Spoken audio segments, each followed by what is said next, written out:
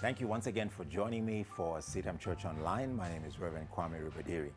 We've been considering for the last 3 weeks or so the title, Living Out Your Life.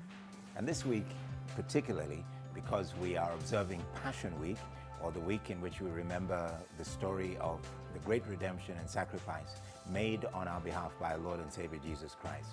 A couple of days ago, we observed Palm Sunday, and we celebrated how Jesus triumphantly rode into Jerusalem, getting ready to fulfill the ministry and fulfill the mission for which God had sent him into the world.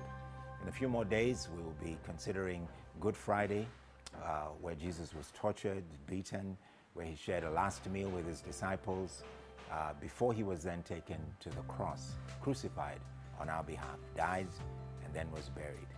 And next Sunday, we celebrate Resurrection Sunday. The fact that Jesus rose from the dead and lives forevermore. We want to show and see how all of those different pieces fit together with the wonderful story and narrative of King Hezekiah as we see it in 2 Kings chapter 20. Please join me after a few moments.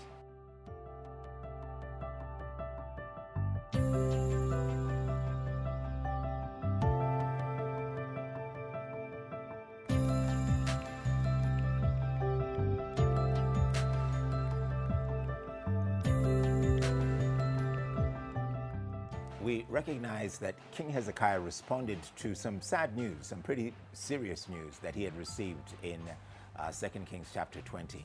Verse 1, God told him quite directly that he needed to put his house in order because he was about to die.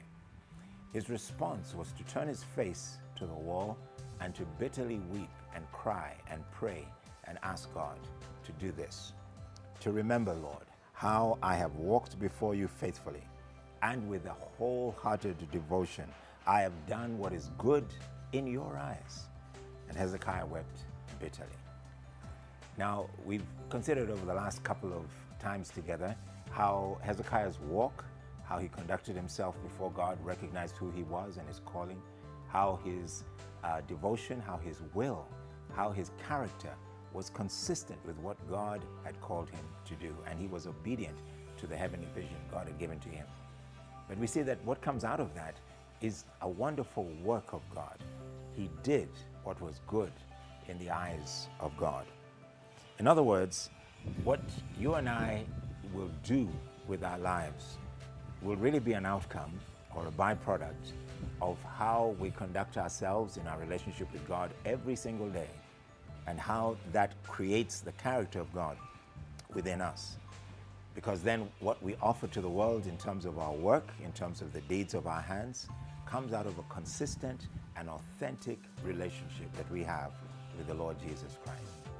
It is those kinds of works, not just hypocritical tasks to help the poor here and there, but the kind of work that pleases God is the kind of work that comes out of an obedient relationship with Him and a deep godly character formed in our lives. It's consistent wherever we go. It's consistent whether the situation around us is harsh or it is a good and pleasing one. It is consistent and pleasing before God because He is not only the author of it, but He sustains it for His glory. Our challenge, and I believe God is showing us through the life of our Lord and Savior Jesus Christ, is that if we live according to God's design and plan, we will have the capacity to fulfill the work of God in our lives.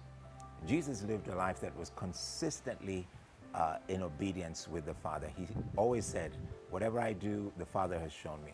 I live in obedience to God the Father. No one could fault Jesus that He at any time did anything hypocritical or wrong. The Bible says that He lived a life that was tempted, but He did not sin. And yes, He was able to fulfill the mission that God sent Him to fulfill. He had then the capacity to do exactly what God had sent Him into this world to do, to die for your sins and mine and to rise from the dead, to give us hope of everlasting life if we would put our faith in Him. I pray that you and I will live out that kind of life, a life that walks with God, a life that is shaped by God, and a life that does the work of God in a way that pleases God.